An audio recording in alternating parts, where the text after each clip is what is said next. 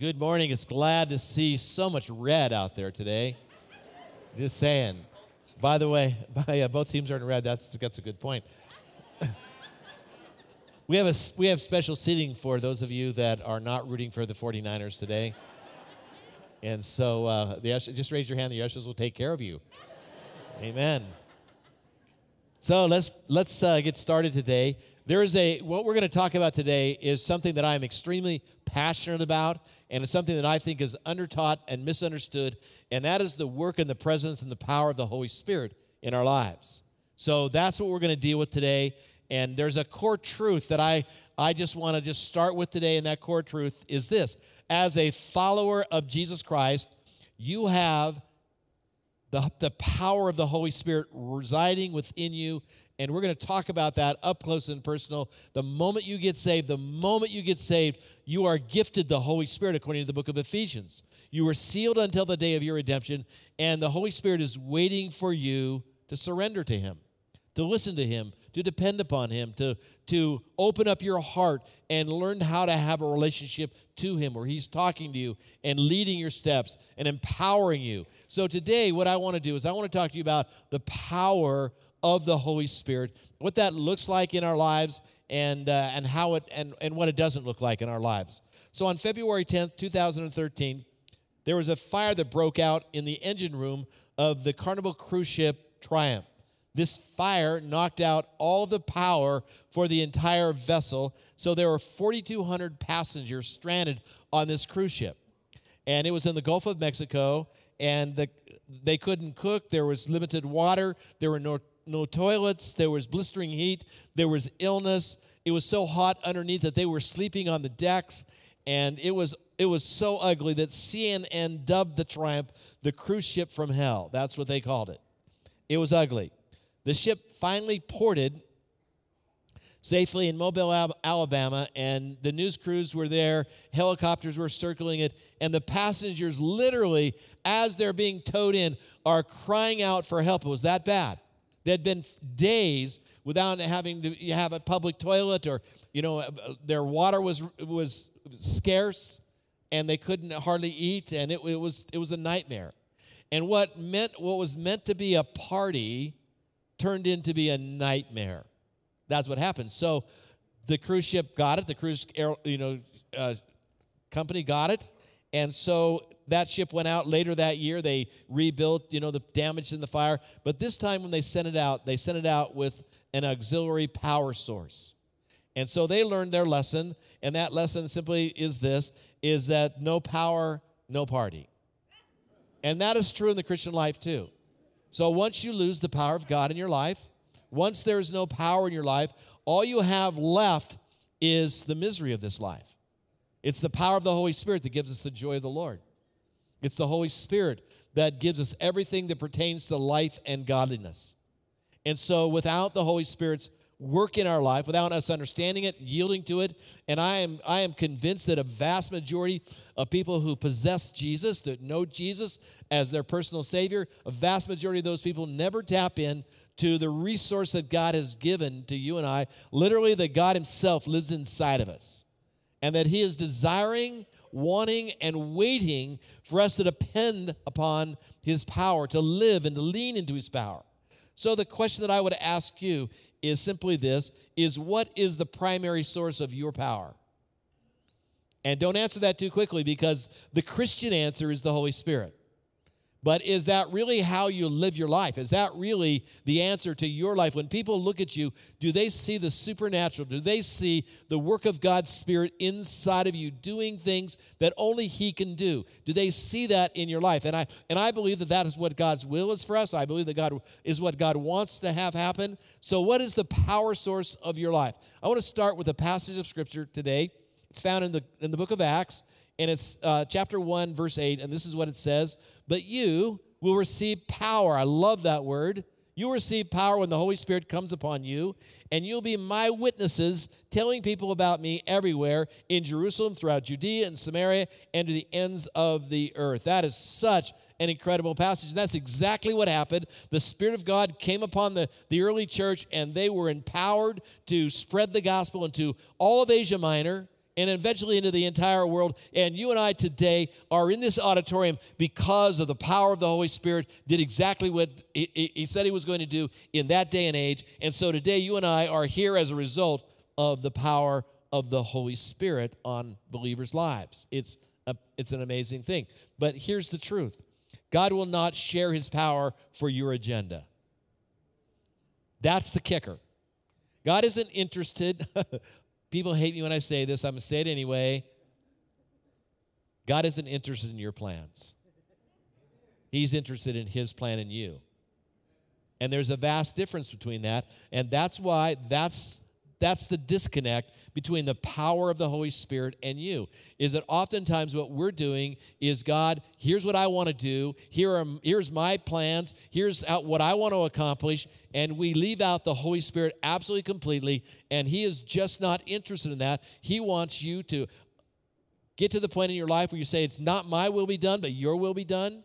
God, I want your plans, not my plans. I want to work your agenda. I want to find out what you're doing, God, and I want to join you in what you're doing. That is really where you discover and experience the power of the Holy Spirit, when you're not working your own agenda. And I'm telling you, that's easier said than done, because you and I have been trained since we've been small children to live out our own agenda, to have our dream, to have our will be done.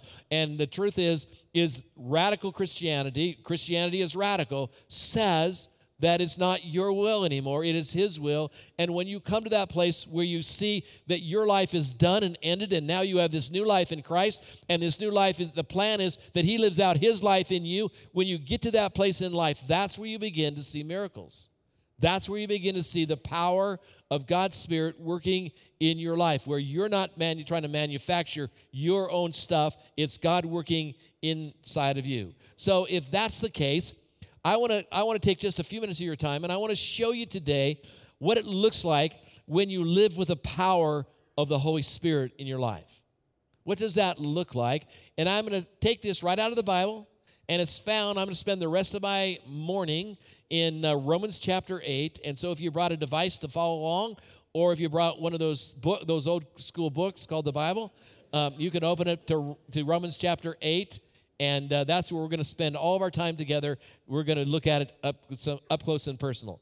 So the first characteristic of somebody, according to Paul, the first characteristic of somebody who is being led by the Spirit is that the Spirit of God produces an amazing supernatural security in your life. That's the measure, that's the mark of someone who really knows the power of the Holy Spirit. So where do I get that from? So in Romans chapter 8, verse 1, this is what it says.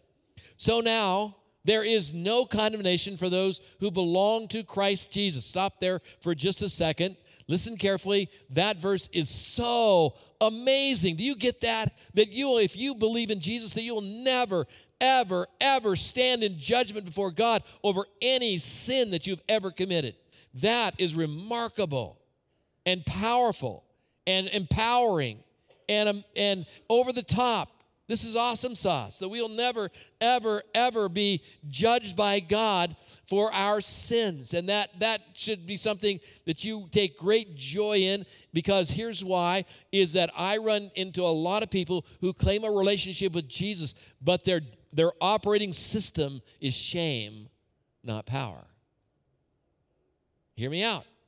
Operating system is shame and not power. Still living in the past, still trying to overcome the past, still trying to recover from the past. And I'm telling you, that operates out of the operating mechanism of shame. And that doesn't work. It's not working for you.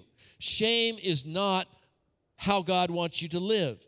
And the opposite of that, opposite of shame, I believe, is living in a sense of absolute security, that when I walk into a room, I know I belong there. I have this sense of worth in my life. I know that because God accepts me, loves me unconditionally, because God is for me, who could be against me? There is now, therefore, no condemnation to those who are in Christ Jesus. But that verse doesn't stop there. Listen to this. It goes on. And it says, and because you belong to him, now watch this, the power of the life-giving Spirit has freed you from the power of sin that leads to death. That's security. And notice who produces that. It's the Holy Spirit, right? You see that? The Holy Spirit produces this sense of security in our lives, but it has to be received. You can't just be passive with this. This is something that you have to activate your faith in and believe in and trust in. There is a guy by the name of George Wilson, and he lived in the 1800s, and he was a career violent criminal. It's horrible. And he was arrested and faced the death penalty. But like our culture today, there was a rising tide against the death penalty. So the President of the United States heard wind of his execution and gave him and granted him a full-on pardon. They went to his prison cell and announced his pardon. The President of the United States has pardoned you. And Wilson, decided that he did not want to receive the pardon, that he would rather have death than life. That was his choice. So that kind of confounded everybody. Eventually, it went to the court system because you know how the courts get involved in things. It went to the court system, and eventually it went to the Supreme Court of the United States. And this is what they ruled. A pardon, this is their words, not mine. This is their writing, not my writing. They said a pardon is an act of grace, but must be received. I cannot be pardoned. I cannot be pardoned unless I am going to receive that pardon. That was the ruling of the United States Supreme Court. Now, that was interesting. Apparently, you have to want to receive a pardon, right? So listen to this very carefully. You have to want the power of the Holy Spirit in your life to get it. You have to want the power of the Holy Spirit in your life to get it, and you have to want it more than you want your life. Now, wait a second here. I think you just didn't hear me say that. Here's the disconnect again. Here's the disconnect. This is why people don't experience the power of the Holy Spirit in their life today, is because you have to want the power of the Spirit more than you want your agenda, your will, your sin, your whatever. And when you get to that point where you recognize that what you want is what God wants, and what you want is far more valuable than what you could ever imagine, that's when the power of the Holy Spirit sets into your life, and He gives you the power to have this amazing supernatural. I'm not talking about normal security.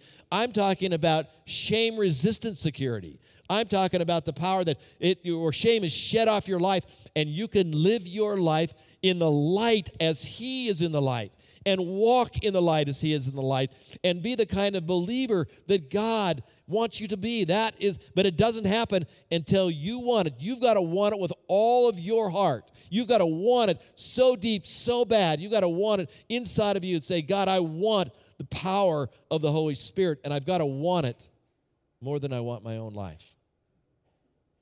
And that's why we don't experience today the power of the Holy Spirit. In the early church, they were criminals. Jesus was arrested. He was crucified. Rome was hunting all the rest of the disciples down to do the same thing to them. So they had to make a choice. They had to make a decision of whether they wanted the Holy Spirit or whether they wanted life itself. And that's what they chose, the Holy Spirit. And as a result, the world was turned upside down by 12 men. 11 men, actually. Turned the world upside down by 11 men who desired the Holy Spirit inside of their life. That's the first thing that the Spirit of God does.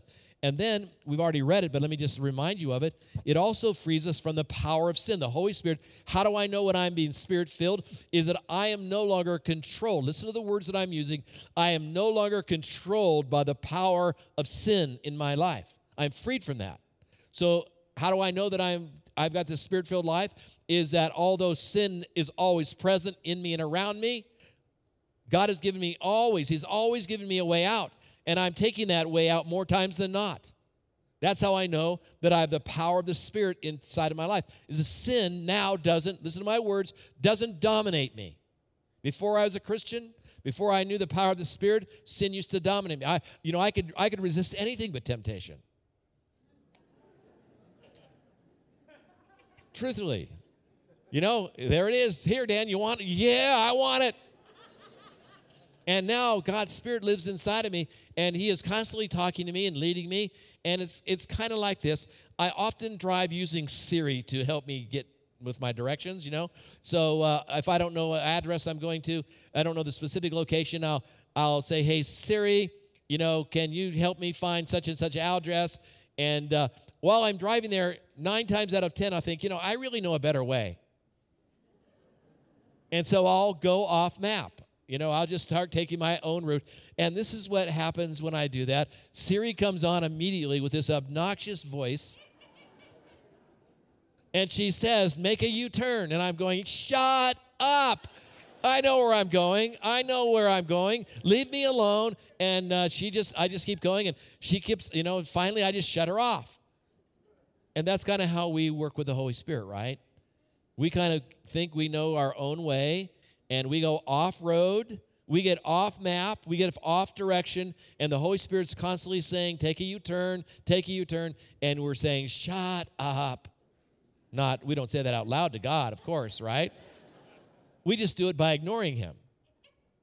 But when I'm living in the power of the Spirit is showing me how to live in the light, how to live in victory over sin, how to live with this amazing grace inside of my life. And it's so powerful. Then we read on in Romans chapter 8, verse 5.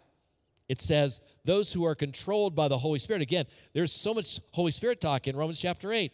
Those who are controlled by the Holy Spirit, think about things that please the Spirit. So letting your spiritual nature control your mind leads to death, but letting the Spirit control your mind leads to life and peace. See that? That's so beautiful.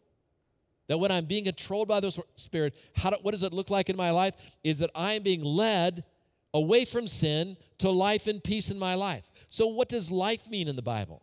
If I'm given life by the Holy Spirit, what does that mean? Well, here's what I think it means. God is our creator, right? Let's just reason this out together. God is our creator. God has a purpose for everything he creates, including me. So living in life means that I'm living out within the purpose God has created me for. Simple as that. When I have life, I'm living his purpose out in my life every day. And when I don't have life, I'm living my purpose. That's death. That always leads to death. But those who are controlled by the Spirit are living their lives out, being controlled by God's purposes in their life, by the power of the Spirit. By the power of the Spirit. Not only that, you'd think it couldn't get any better than this, but it does, because in Romans chapter 8, verse number 11, we find that the Bible tells us that you and I have the same power in us that resurrected Jesus Christ from the dead. So in verse 11, it says, the Spirit of God, there we have him again. There's that Spirit showing up everywhere. The Spirit of God who raised Jesus from the dead lives in you, and just as God raised Christ Jesus from the dead, he will give life. There's that word again. He'll give life to your mortal bodies by the same Spirit living within you. By the same Spirit that he raised Jesus Christ. That's the Spirit that lives in you. It's the power source that you have. And I'm certain that I don't plug into it as fully as I possibly can, and I'm certain that you don't either. Would you agree with that? This is the power that's available to us if we want it more than anything else in this life. And then by the power of the Spirit, he has granted us the right to become heirs. The right to become heirs. Think about that. Romans 8:14 says, for all who are led by the Spirit of God are children of God. So you have not received a spirit that makes you fearful slaves. Instead, you have received God's Spirit when he adopted you as his own children. So I'm an heir. You think about that. One of these days, I'm going to possess everything the Father has for me. All that the Father has, I'm going to possess. I'm a joint heir with Jesus Christ. So why in the world would I get all messed up in this life with all the small stuff here? One of these days, all this is going to be wiped out. I'm going to reign with Jesus forever and ever and ever. He's going to wipe away every tear from my eye. He is going to grant me this amazing life in heaven. And it is just a beautiful life. So why in the world do I find myself so twisted around with all the stuff now? Because here's the fact. Every enemy that I have, I get to win. I'm going to win over. Just saying, if you're my enemy, I'm going to win. You might as well give up now. I'm going to win. Did somebody say the Chiefs? Did I really hear that? I won't even go there. So the truth is that I'm an heir. I'm an heir of all that the Father possesses.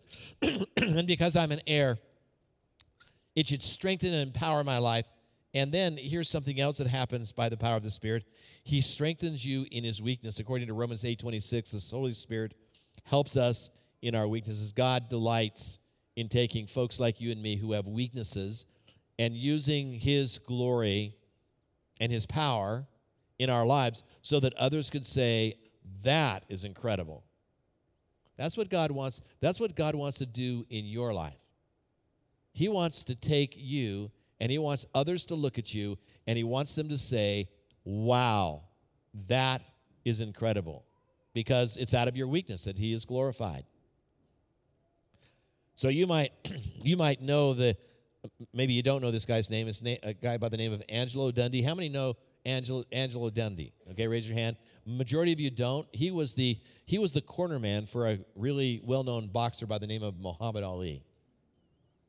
And so he was the reason that Muhammad Ali could, float like a butterfly and sting like a bee. He was the guy, as he talks about his, he worked with Muhammad Ali for, I think, 2 decades. And he was a surgeon for Muhammad Ali in the corner. When he would get a cut, he would be the guy that would be the surgeon. He would be the guy that would be the doctor.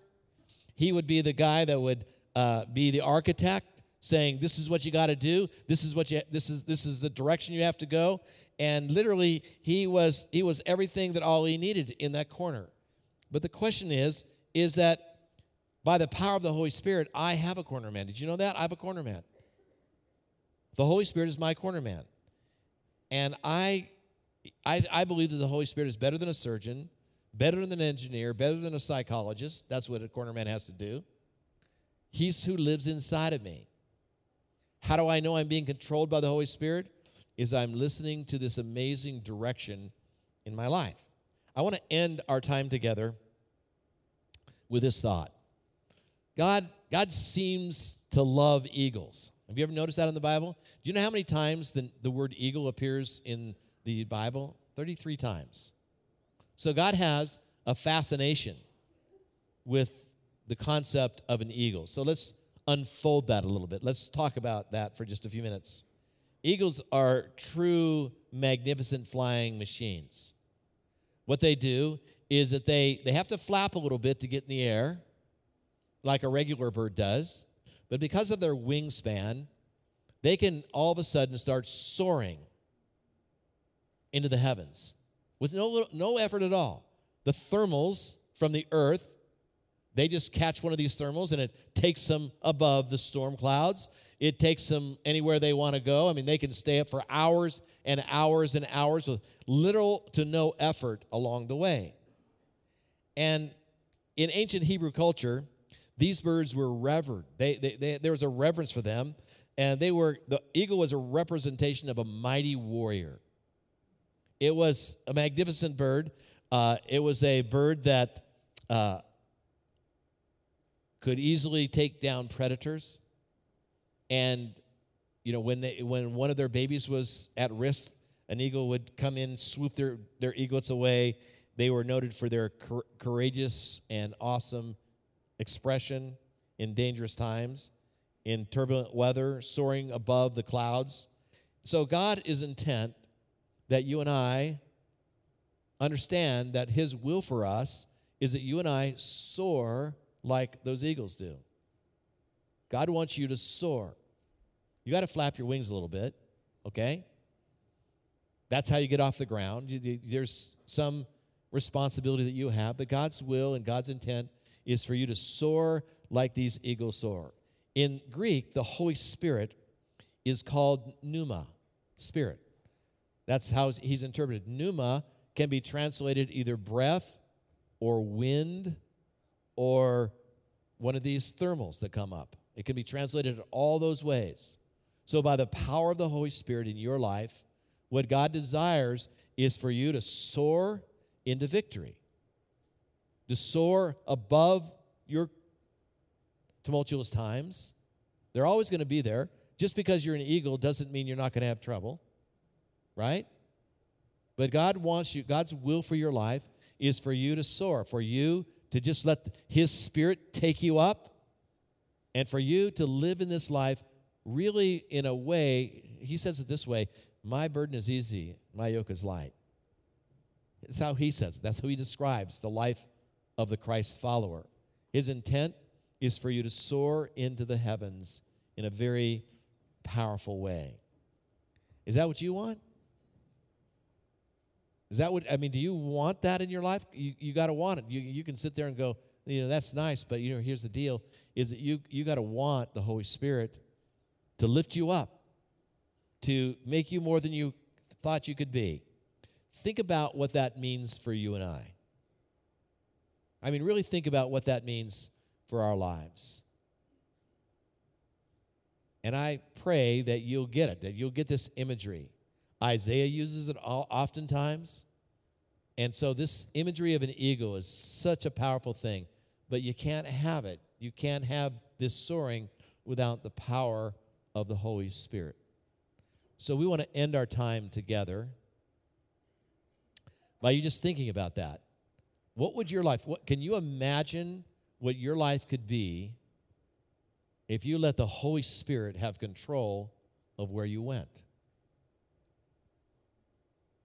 Let me say that to you one more time. Could you imagine what your life would be if you allowed the Holy Spirit to be that thermal in your life? To allow you to soar into the heavens the way God has intended you to. But I want to remind you, it's a real simple price. You got to want that more than you want anything else in your life. That's when it happens. You got to want that more than anything else in your life. So I want you to just take 30 seconds, and I want you to think about what your life would be if you allowed the Holy Spirit to be the thermal for your life, soaring you to where he desires you to be. So just think about that.